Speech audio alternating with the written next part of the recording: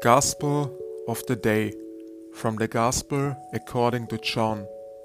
When Jesus had washed the disciples' feet, he said to them, Amen, amen, I say to you, no slave is greater than his master, nor any messenger greater than the one who sent him.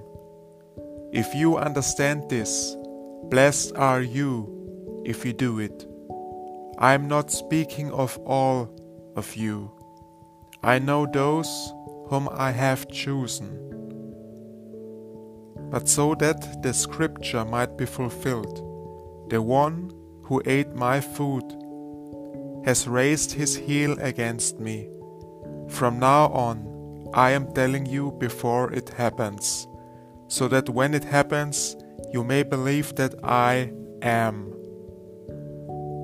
Amen, amen, I say to you, whoever receives the one I sent receives me, and whoever receives me receives the one who sent me. Relax for a moment and take a deep breath.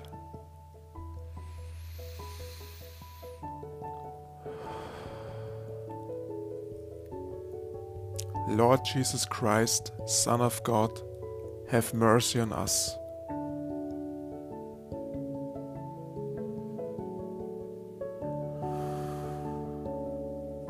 That was the Gospel of the day.